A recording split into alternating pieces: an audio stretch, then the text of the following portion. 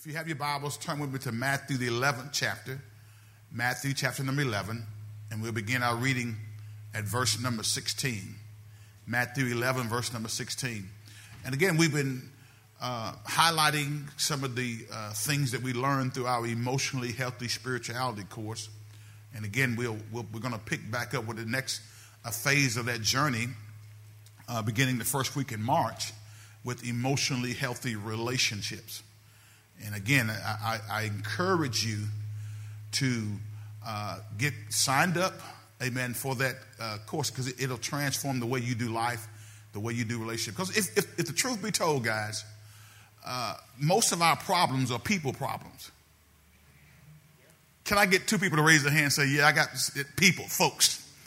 If I had to deal with people, I'd be all right. But here's the thing that we got to realize and understand. God saved us in order for us to deal with people. God left us here on this earth after having redeemed our sinful ways, redeemed us from our sinful ways and saved our souls. He left us here on earth to deal with people. So if we're going to please God, we got to get better at relationship building and get better at learning how to interface with people who may be a little bit different than we are. God forbid. God called us and saved us so that we could be his tool or his instrument to get other people saved and to help nourish and encourage them in their faith walk. So we got to learn how to do that. Amen.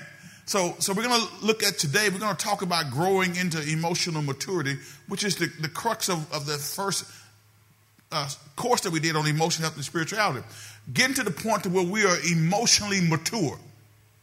Because how many of you know you can be saved and an emotional baby? How many of y'all ever dealt with some babies in the church? If you read Paul's letter to the church at Corinth, you know that the Corinthian church had a church full of babies. And because of their immaturity, their emotional immaturity, there was a lot of stuff going on that was not in line with God's will and prevented them from being as effective as they could have been in advancing kingdom principles. So we're going to talk about growing into emotional immaturity. Some of y'all married to some emotionally immature people. Huh? And you say, yeah, preacher, I need to hear how to deal with them. Well, we're going to talk about how to deal with you.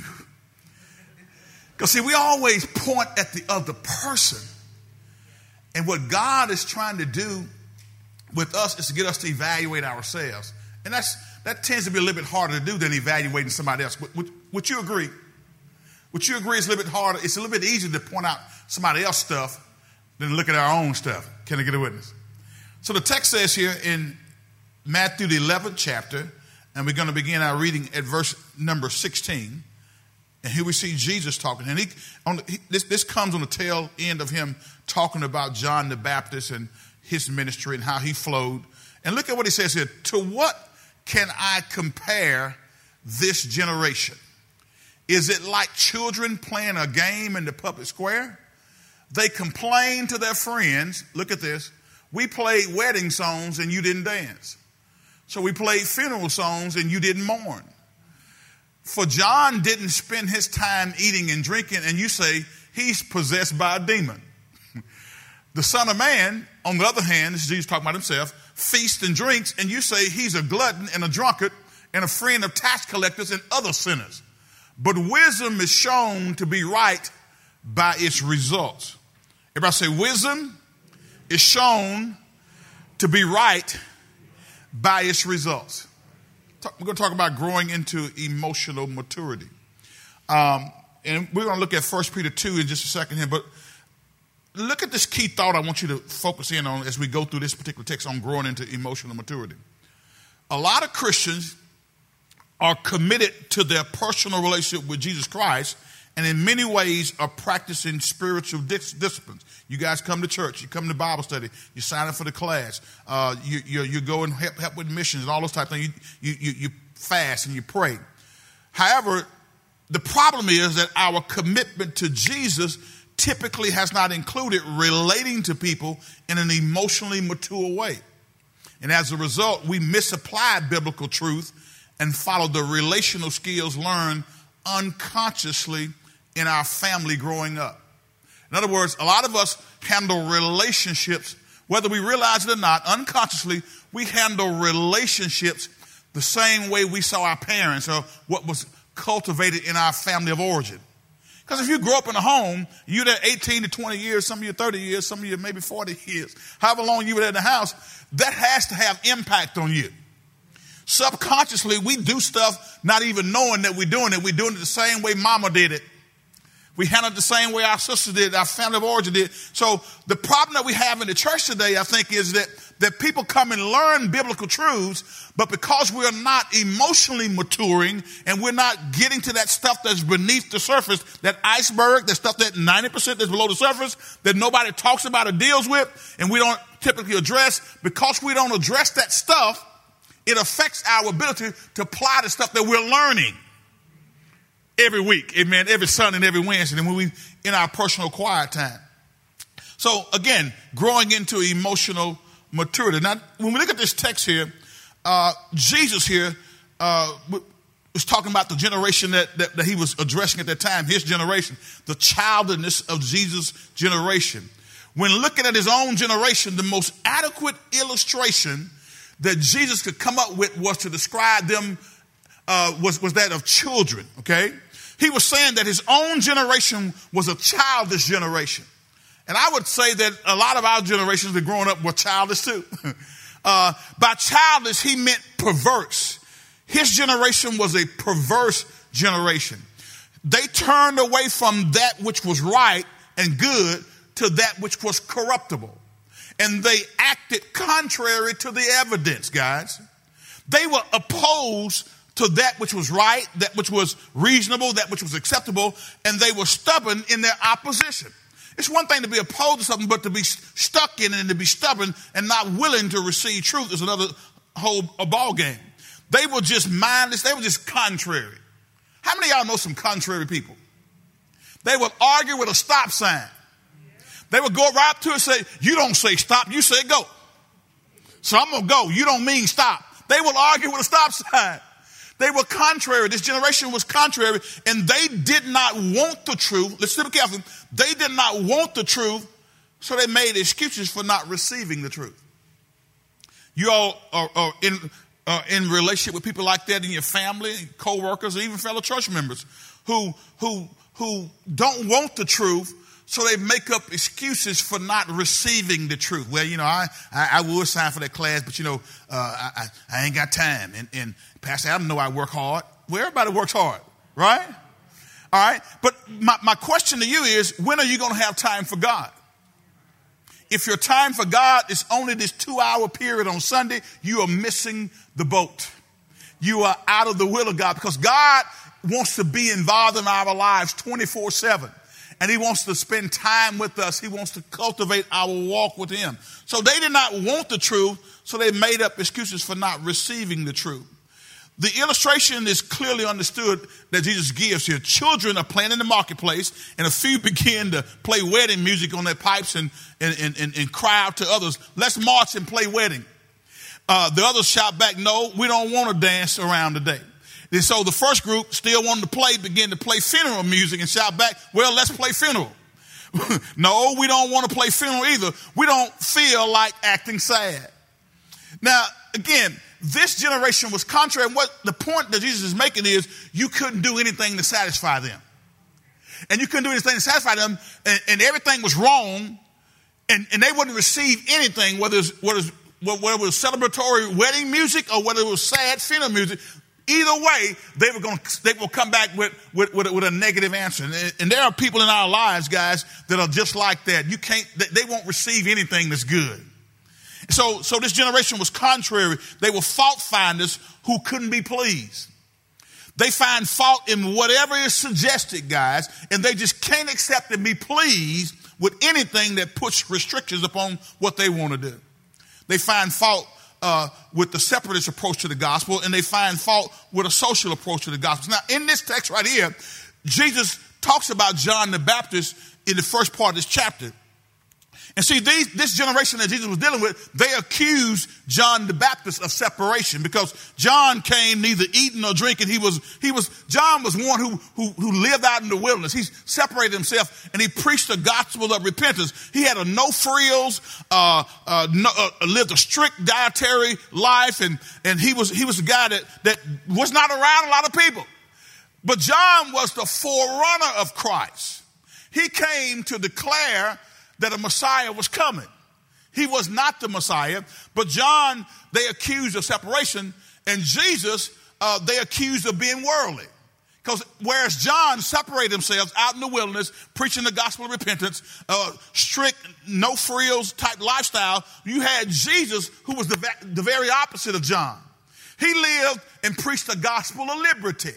He ate and associated with people, shared in their social affairs, went to weddings. Come on now, y'all. Jesus was connected. He sat down and called a guy out of the sycamore tree named, Zacchaeus, and said, I'm coming to eat at your house tonight. Jesus was very sociable, and these religious leaders, especially, were not sociable people. They would tithe. They would observe strict holy days. They would do all this kind of stuff. But they failed to interface with people. They failed to give time to ministering and sharing with people. Jesus moved around amongst all sorts of people, mixing and making himself accessible to all, no matter how terrible they were thought to be. Because tax collectors were considered to be some of the most notorious sinners of that day. But yet Jesus ate with them. Now I want to ask you a question as you look at your life. Are you a person who's seeking to build a relationship with people regardless of what they look like and what they do? Are you one who's willing to say, you know what, I want to be like Christ Jesus, where even though he didn't do the things that the world did, but he connected himself with people who were worldly? Because Jesus knew that in order to have influence on a person's life, you got to connect with them. It's more to it than just coming to church. It's more to it than just handing them a pamphlet and say, read this. It's about building a relationship. And so whereas they were critical of John because he separated from people, but they were critical of Jesus because he interfaced with people. In other words, this generation that Jesus talks about here, they were so childish and contrary, it didn't matter whether you separated or you connected, they were going to criticize you. And there are people like that. Here's what I've decided, guys. As the pastor of this church and as a Christian man, I decided that people are going to talk whether you do good and they're going to talk whether you do bad. So I might well just try to do good and please the Lord, and I know I'm going to be all right with him, than to try to please people who one day they're up, the next day they're down. Next day they level to the ground. They're not steadfast and unmovable. So I got to make sure that I'm pleasing God, and you have to make sure that you're pleasing God too. Can I get a witness? Because again, some folks you just can't please. Have y'all discovered that in your life? Are y'all married to somebody like that? Say, oh, Lord Jesus. Say, help me, Jesus. If you are, it's time for both of y'all to get connected to the Lord. Here's what I discovered. Marriage is honorable in all, the bed undefiled. God ordains marriage. And the problem that a lot of marriages have is that one of the other person is not growing spiritually. They're not connected to Jesus. And they keep trying to do marriage based off of their own skill set and their own thinking. And baby, when you leave Jesus out of your relationship, you, as a Christian, when you leave Jesus out of your marriage, you're asking for trouble. The Bible says a three-stranded cord is not easily broken. And in a marital relationship, you should have God and husband and wife. When you leave God out, you're asking for trouble. Can I get a witness? And so this generation tried to justify their inconsistency, whether they were criticizing John for being a separatist or they were criticizing Jesus for being too sociable. You could not please them. And so Jesus decided to live and preach a gospel of liberty. The people were like children. They found fault with both he and John the Baptist. So they were, I would say without a shadow of a doubt, some of those were not even saved, but at a very minimum, they were emotionally immature. Now, let's look at the problem of emotional immaturity. Part of growing into an emotionally mature Christian is learning how to effectively apply and practice the truths that we believe. Let's go to James chapter number 1 in verse number 22. James chapter number 1, verse number 22. Part of the problem, come on, part of growing into emotionally mature Christian is learning how to effectively, everybody say effectively apply and practice the truths we believe or we say we believe. Because guys, I got news for you. True belief manifests itself in action that connects with what you say you believe. If you say you believe something, but your actions don't connect with what you say you believe, I'm here to tell you, you're lying to yourself. And it's a bad thing to lie to yourself. Can I get a witness? Look at what James tells us here in James 1 and verse number 22. Are y'all with me? Let's read out loud on purpose. It says what? But don't just listen to God's word.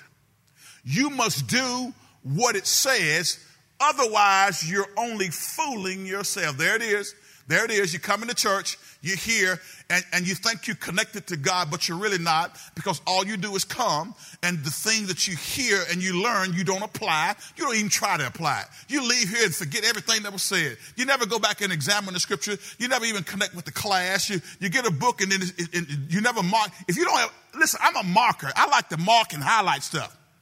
And so if you never even spend time cracking the book, it still looks like it's new, then you're not applying, amen, spiritual principles and disciplines in your everyday life. So James says, you must do what it says, otherwise you're only fooling yourself.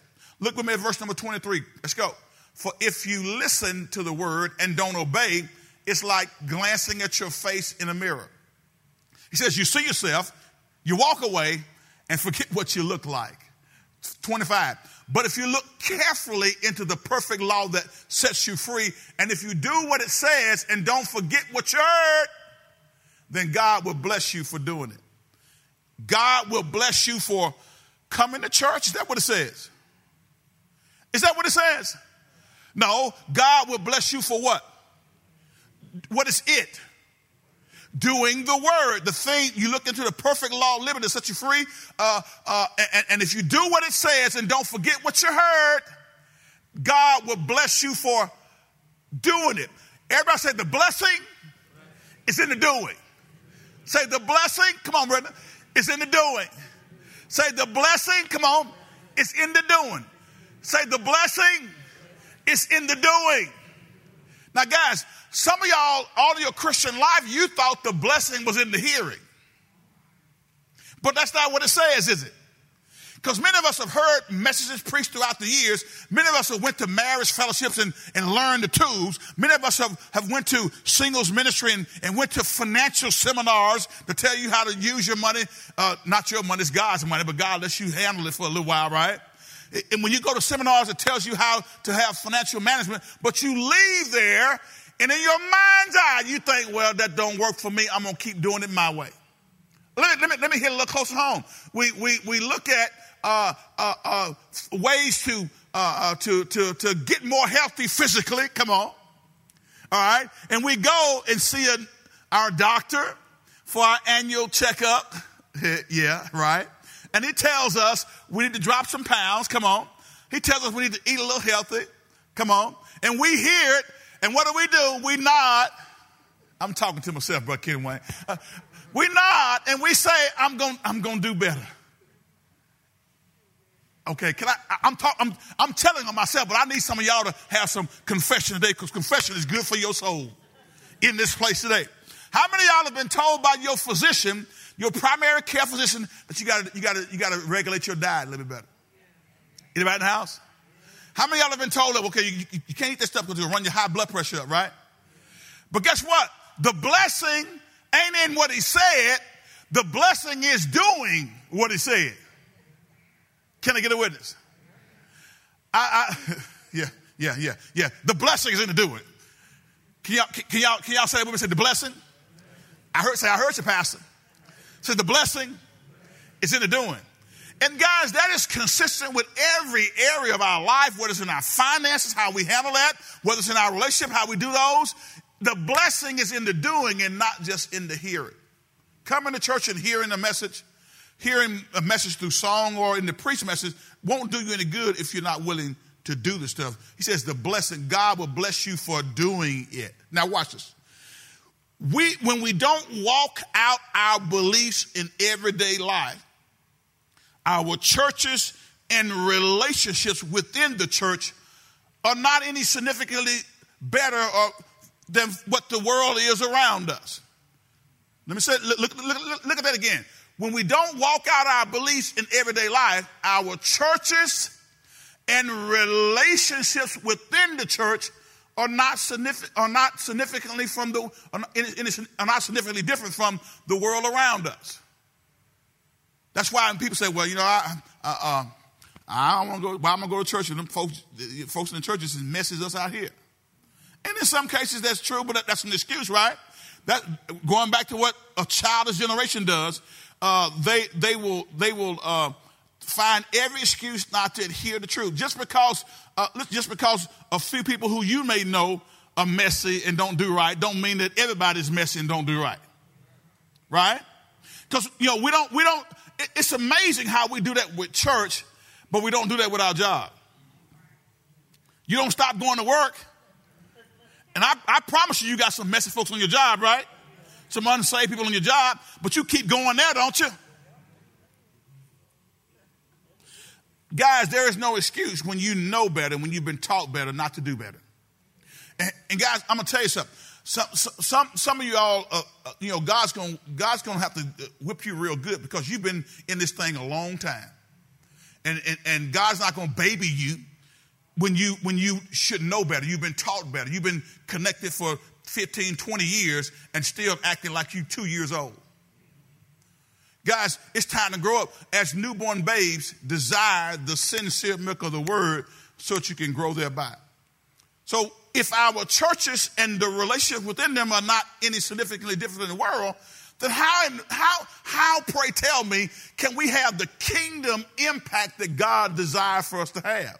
It won't happen, guys, until we start getting emotionally mature so that our relationships can be better and we can connect with people on a higher level. God wants to use us.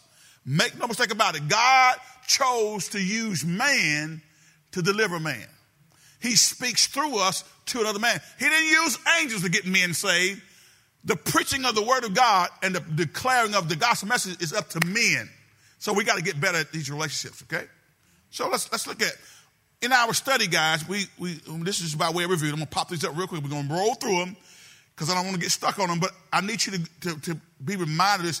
And as we go through these, I want you to evaluate where you may be on this spectrum. All right? So the different emotional stages we discovered. The first one was emotional infants. It's sad, but we have some emotional infants in the church. And guess what? It's not based off of age. Many Christians are growing chronologically in their age because every year your birthday comes around, doesn't it? Hello? Every year your birthday comes around and you get a year older. But it does not necessarily mean that you're getting more emotionally mature. So we have some 50-year-old babies in the church, some 20-year-old babies, and we have some little 7-year-old babies in the church. We got even some 80-year-old babies in the church. So what does an emotional infant look like? Number one, they look for others to take care of them. Second thing is they have great difficulty entering into the world of others.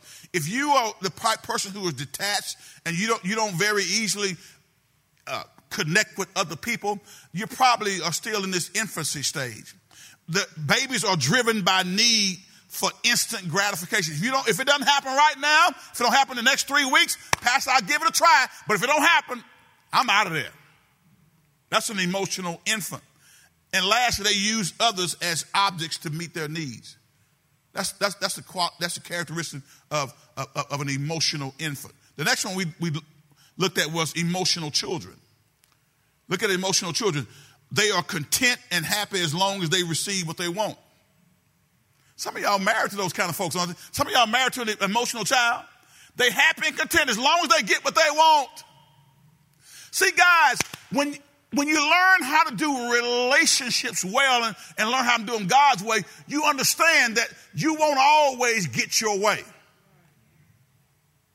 Everything won't go your way. And so stop whining, throwing a fit. How many of y'all had children that threw fits before?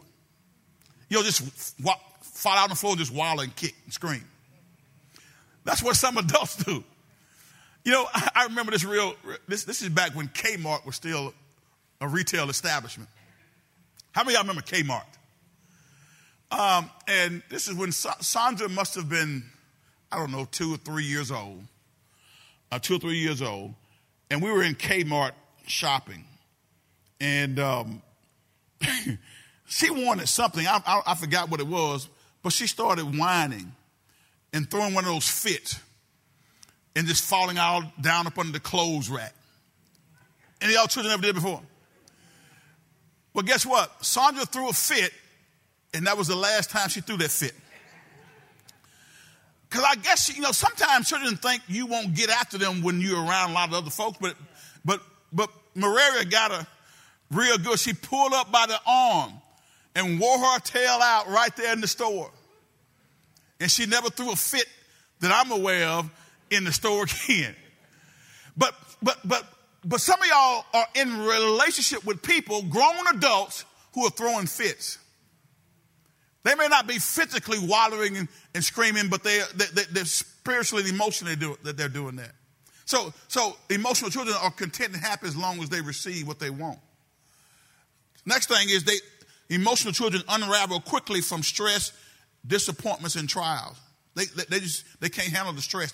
When trials come, they just give up. They unravel when they're disappointed about something. The next thing is that they interpret disagreements as personal offenses. In other words, if you're an emotional child, if I disagree with you, you think it's personal. Hello? And especially when it comes to ministry, if you're going to work in ministry and be somebody God can use, you're going to have to learn that sometimes people are going to think different than you, or maybe they want to agree, or maybe they're going to do it a different way, but it's not personal. That's one thing we've learned. And again, guys, I told y'all this before, and I say it again. I appreciate the team that God has put together to allow us to live stream our services and the behind the scenes stuff that we do to get the message out in this global pandemic that we're living in, because we do have restrictions on attendance, and there are people who, because of health issues, shouldn't be in this place right now because of the risk involved of getting COVID-19. So we have to ramp up and get a team together to allow the live stream to go out in a quality fashion. And guys, that team has done an outstanding job. Amen. We've been working and tweaking and trying to fix some things, and we still are always doing that. And so when you're doing that, working and tweaking and trying to make it better, you have to, you cannot afford to be an emotional child, because whenever a disagreement comes up or if there's an area that you're over that we're saying, okay, that's not quite what we want, and you get mad because it's pointed out that that's not quite what we want, and you take it personally, then that kind of person doesn't go very far in ministry. But I thank God for who we have, those who are working, and we're learning. And I would tell you, in all honesty, along this spectrum, people are growing. Because we've had people who didn't know how to take, correction or an adjustment. Can I get a witness? When you have to make adjustments in life, don't take it personally. But an emotional child, they'll interpret disagreements as a personal offense, and they get mad at you and want to quit. Y'all can just have it. Have it? Wait a minute. We're just trying to say, let's make it better.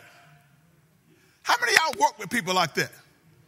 Huh? They take it personally and they get all upset because you said, let's do it a different way, okay? I know that you spend all day on doing that, but that's not quite what I want.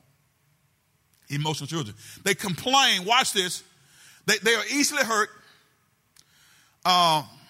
hurt, right? And they complain. They withdraw, they manipulate, they take revenge, they become sarcastic when they don't get their way, and they have great difficulty calmly discussing their needs and wants in a mature and loving way. They don't know how to talk about what they're really feeling and what they want and what their issue is. They just withdraw. That's an emotional child. Now, when you look at those characteristics, now I want you to go back and study in your book. Are you an emotional child?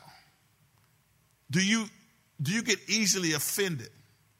Do you complain and you withdraw, or do you manipulate situations, or do you take revenge, or you become sarcastic? That's an emotional child. The third stage is an emotional adolescent. They tend to be defensive, or threatened and alarmed by criticism. They keep score of what they give so that they can ask for something later on in return. Are y'all in a relationship with people like that who, when they give you something, they do something for you, you don't hear about it?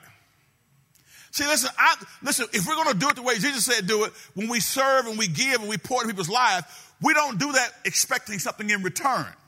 We do it because that's God's will for our life. Can I get a witness?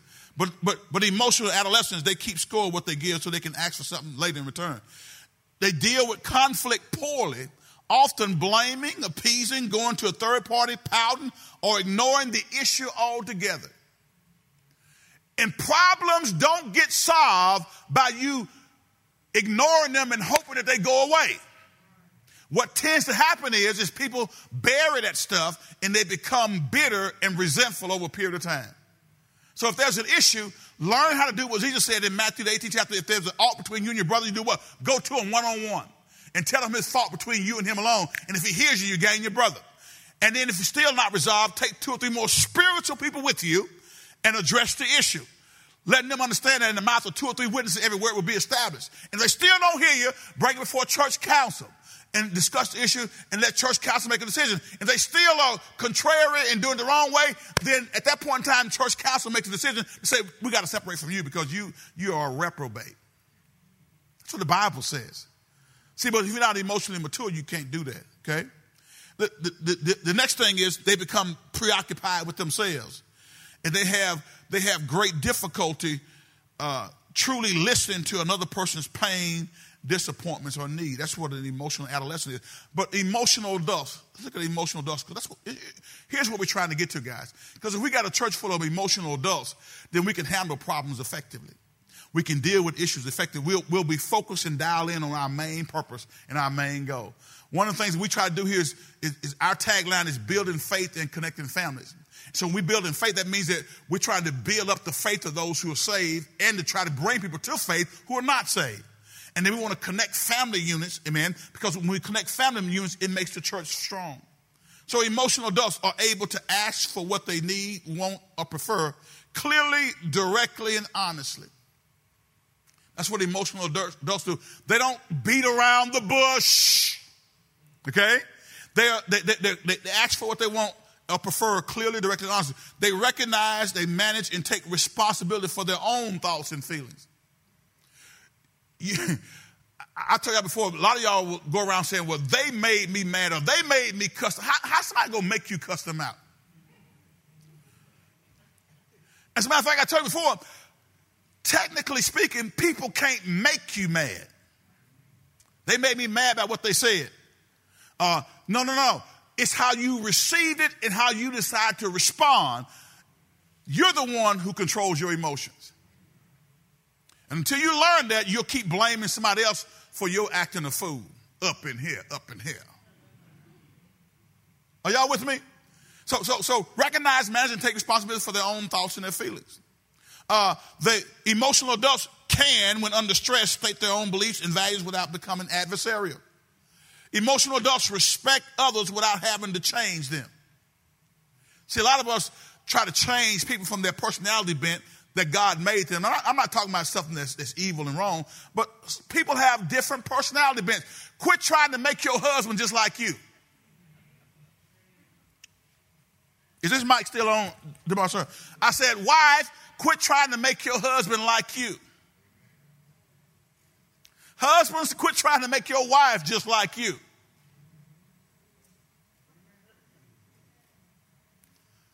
Are y'all with me? Can I get one amen out there? If your personality bent is such that you are a quiet, a reserved person, okay, quiet and reserved, it's good, but learn how to deal with relationships, and it may be a little bit of a struggle for you, but learn how to do it. But if your personality bent is to be jovial, laughing, don't try to snuff that out of the person who you're in a relationship with. Hello? Stop all that laughing and joking. Don't take all that. Wait a minute, baby. Come on now.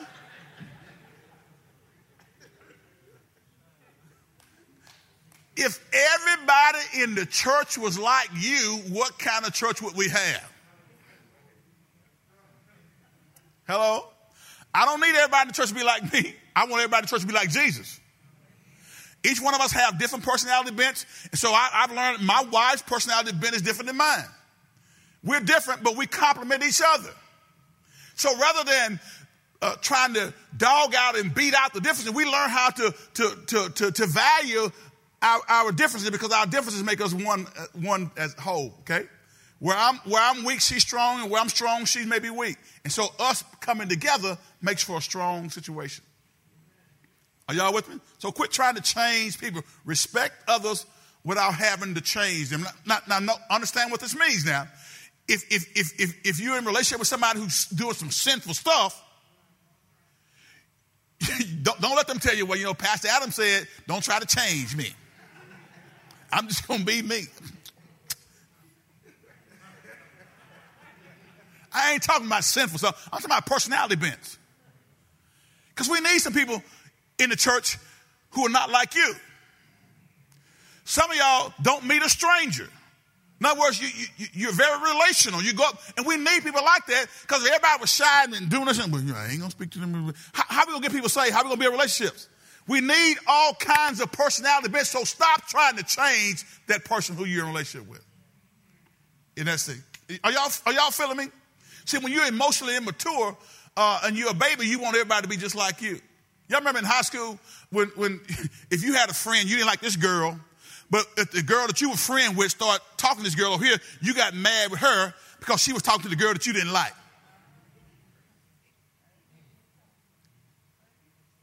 Anybody in the house?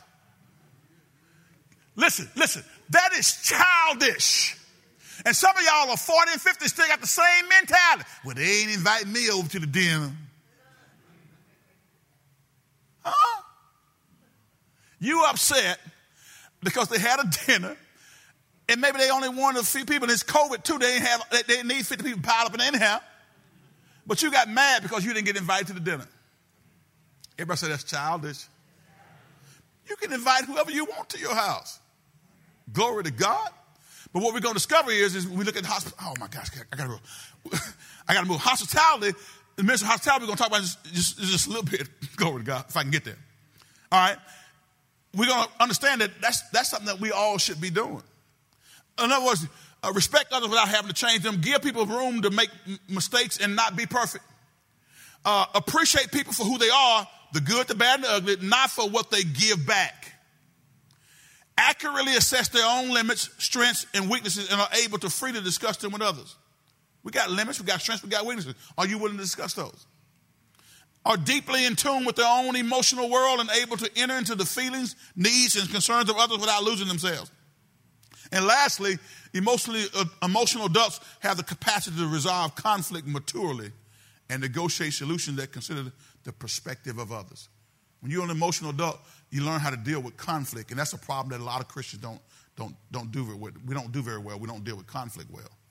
So when we look at this thing, as Jesus was talking about that generation that was childish, and you couldn't do anything to please them, I believe we have a same type generation today.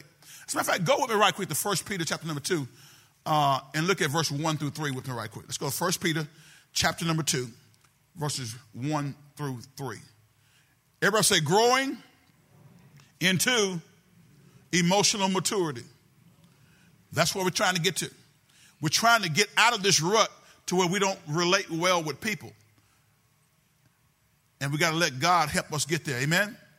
The text says, so get rid of all evil behavior, Peter says. Be done with all deceit, hypocrisy, jealousy, and all unkind speech. Look at what he says. Can y'all read that with me out loud on purpose? It says what? So get rid of all evil behavior. So again, when I say it, don't try to change people. If you're in a relationship with somebody who's doing stuff that's evil, the Bible says get rid of all evil behavior. As a matter of fact, the Bible tells us as believers, we discovered this when we read it, that if it's in 1 Corinthians, 1st or 2nd Corinthians, it says that if you're in relationship with somebody who's saved, but they're doing unsaved stuff and they have a sinful lifestyle, Paul says don't even eat with those folks. That's what he said. I'm not talking about somebody who's struggling, trying to get over something, but I'm talking about somebody who's resolved that this is my lifestyle, I'm going to do it the way I want to do it, and I don't care what that pastor say. As a matter of fact, I don't care what that Bible say. And if you are around that kind of person who's a member of a church who claims to be saved, Paul said don't hang out with them, don't even eat dinner with them. But if it's somebody who's unsaved, then you need to connect with them. Because he says you would have to leave this world to not be around unsaved people who have evil behavior. That's why we're here, to plug in and connect with them. But if somebody who's a member of your church, somebody who's, say, they're born again, and they're living a devilish and a contrary lifestyle, and it's what they do, Paul says you remove yourself with the purpose of getting them to understand that how they're living is not right, and prayerfully, by you removing yourself, they'll realize the error of their ways and turn around and repent. That's why you don't remove yourself because you think you're better than they are, but you're trying to drive them to repentance, to understand that this is not right. Can I get a witness? All right, so now watch this. He says, so get rid of all evil behavior. Be done with all deceit, hypocrisy, jealousy, and all unkind speech. Be done with it. How many of y'all this year have said some unkind stuff? Unkind speech. Look at what the text says. The text says, get rid of, be done with all deceit, hypocrisy, jealousy, and all unkind speech. Look at what the next verse says. Watch this, verse 2. Like newborn babies, you must what? Crave pure spiritual milk so that you will grow into a full experience of salvation. Cry out for this nourishment. Look at what it says. Desire and crave pure spiritual milk. The milk he's talking about is the word of God. It's through the word of God that when we desire it, we grow. So listen, guys, what you ought to be doing is crying out for more milk.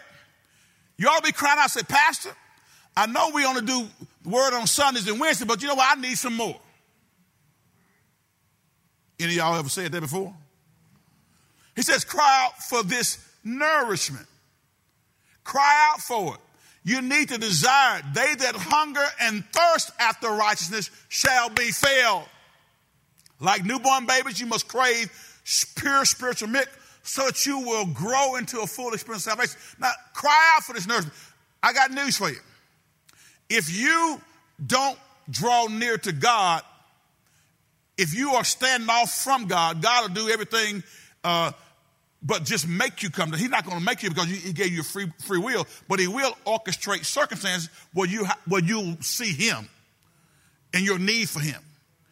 But your spiritual growth will not take place if you choose not to participate. And that's why, guys, I don't try to make grown tail folks do anything. I said grown tail. Because you spend time trying to, man, come on, man, why don't you sign up for the course and the study?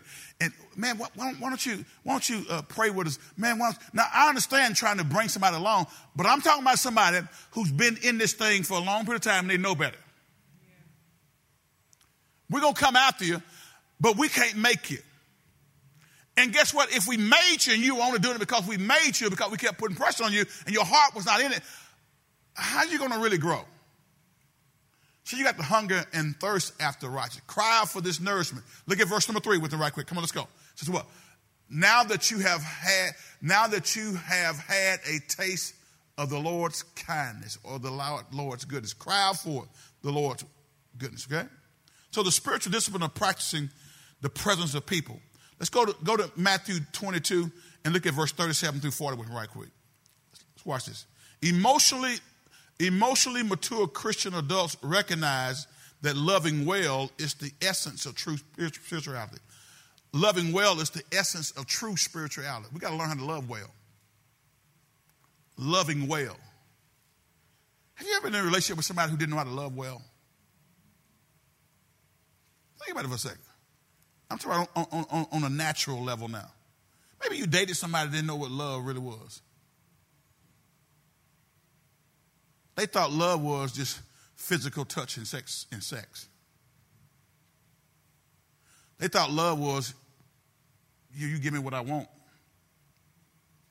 when I want it, how I want it. And as long as you do that, we're good. But if not, it's going to be a volatile relationship. Baby, that's not love. And if you're in connection with somebody who's like that, I'm going to tell you to run. Are y'all with me? Because some stuff just don't make sense. And as a believer, don't get caught up in that. Emotionally mature Christian adults recognize that loving well is the essence of true spirituality. Notice what Jesus said here in Matthew 22.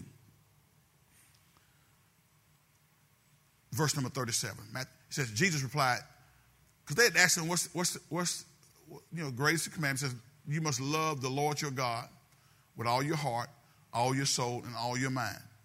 Next verse says what? This is the first and greatest commandment. They want to know what's the greatest commandment. He said, love the Lord our God with all the heart, mind, and soul. And this is the first and greatest commandment. Next verse says what? A second is equally important. I don't know where y'all get off thinking that you can be in love with God, you love God, you pursuing God with all your heart, mind, and soul, but you can't stand people. If your horizontal relationship with people is not right, your vertical relationship with God will be thrown off. He says this, guys. First, love the Lord thy God with all your heart, mind, and soul. And the second commandment is equally as important. Love your neighbor as yourself. Now think about that for a second. All of the law hinges on, look at this next verse. Let's read it. The entire law and all the demands of the prophets are based on these two commandments. So if you want to boil it all down to what all this stuff is about, loving God with all your heart, mind, and soul, Sherry, and then loving your neighbor as yourself. So if I'm going to love my neighbors myself, then that means I got to learn how to be more relational. Now, I know that there's some of y'all who grew up in families that relational connectivity was not something that was practiced, and so you have difficulty doing that now. Okay? You know, I've had to learn, and I'm learning how to be more relational. Because that was, although my parents loved me, that part of upbringing was not as strong as it needed to be. So I recognize it. I'm recognizing it now that I have to work a little bit harder, because as I'm learning this stuff, I'm applying it. But my natural bent was, hey, I'm cool by myself. Any of y'all out there that way? I don't have to have a whole. There are some people who like to have a crowd around them. But I don't necessarily have to have that, but I need that. When I say crowd around, I mean I need relationship, especially as in a pastoral position. Can you imagine having a pastor that don't want to deal with you? That'd be a trip. And guys, there are some ministries where you can't get close to the pastor because he got bodyguards around him. Now, I understand security. I understand we're living in crazy times. But and I understand being watchful, but some of this stuff is egotistical narcissism. And so if you can't call your pastor, you can't talk to your pastor, I think something's wrong. Now, I understand if you're pastoring 20,000 people, there's no way in the world you can get to know all those folks. So you got to have staff to help you deal with that. So you can't, if a pastor tried to meet with everybody need to meet with and you pastor a 20,000 member church, then you will not have time to do anything else. So you better build out the team to help you minister to the number of people that God is entrusted you with. But what I'm talking about is those guys who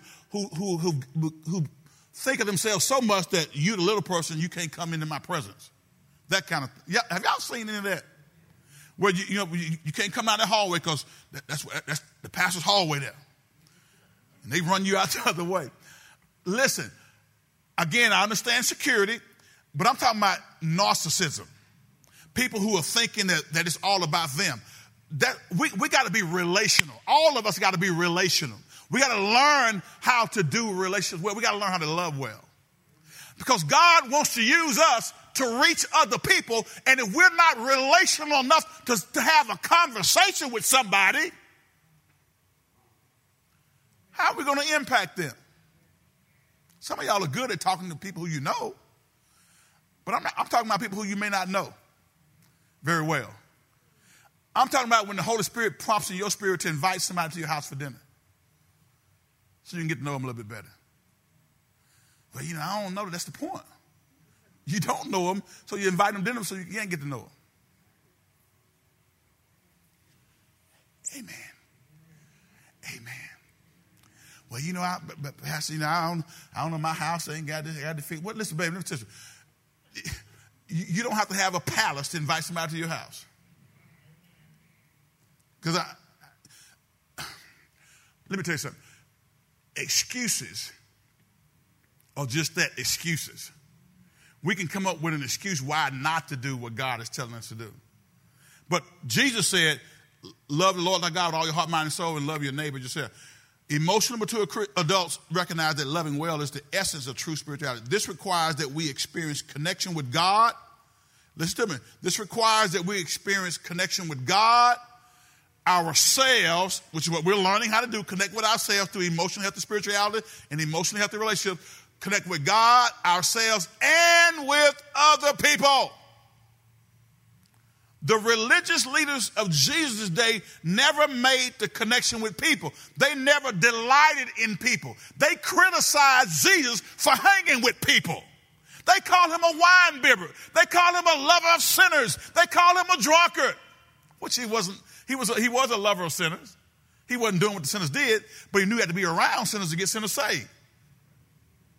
So how you gonna get somebody saved and you never even around them? Amen? Are y'all with me? All right, so they didn't link loving God with the need to be diligent, zealous, and absolutely committed to growing in their ability to love people. Now watch this. Go to Romans 12th chapter, 9 through 13. I'm going to throw this on you right quick, and then I'm going to have to let you go. But I knew I wasn't going to finish this today, so we're going to finish next week. The Lord say the same, and I believe he will. Romans, the 12th chapter. Because I'm trying to get us to a place as a ministry. Guys, during this pandemic, there's been a lot of isolation, loneliness, disconnection. And through this time period, I hope you've used it as an opportunity to think and to pray and get close to your God and ask God, how do you want to use me during these unusual times that we're living in? How can I still do ministry in this limited environment that I'm in? Okay? Watch what the text says here. Romans 12, chapter, verse number 9. Y'all there? Let's read. Don't just pretend to love others, really love them. Hate what is wrong, hold tightly to what is good. Next verse, read. Love each other with genuine affection and take delight in honoring each other. Next verse, let's go. Never be lazy, but work hard and serve the Lord how? Enthusiastically. Enthusiastic is an adverb to describe how we should serve. Don't serve the Lord. I got to go up here today. It's my turn. Lord, is it my turn again? Do I got to go out there and pray? Do I need to do foot? Now, what kind of attitude is that? The text says, never be lazy, but work hard and serve the Lord enthusiastically. Would your service to the Lord be described as being enthusiastic? When you're asked to do something that stretches you, are you enthusiastic about it? The Bible says here, work hard and serve the Lord enthusiastically. Verse 12 and 13, I got to stop. Rejoice in our confident hope. Be patient in trouble and keep on what? Keep on praying. Verse 13, watch this. When God's people are in need, be ready to do what? Help them. Text says always be eager to do what? To practice hospitality. Hospitality is that act of welcoming others into our homes where they can be loved, accepted, fed, served, and ministered to. Let's read that out loud on purpose together, because I need y'all to hear this. Because during this time that we're living in right now, during this pandemic age, a lot of this stuff has been limited and put on hold. But you know what? What I think what God is saying is, we got to take the church out of the building. If we hadn't learned anything else, we should learn that the church still goes on. Let the church roll on. The church is going to roll on, but it's not going to be because we gathering in here right now. But there was a time when we were restricted from gathering. But that should not have stopped us from being the church. Because we should be the church outside the four walls of this physical location that we're in. And if we hadn't learned anything else, we should learn that ministry can still move forward as we go into our individual environments and be that light that shines in a dark place. Let's read it out loud on purpose. Hospitality is that act of welcoming others into our homes where they can be loved, accepted, fed, served, and ministered to. Glory to God. And I'm about to stop there, and I'll pick up on next week, because we're gonna finish out, because we dealt with this growing into an emotionally mature Christian, growing to emotional maturity. Guys, as your pastor, I'm begging you, I'm imploring you, I'm exhorting you. Don't stay in a state of emotional immaturity.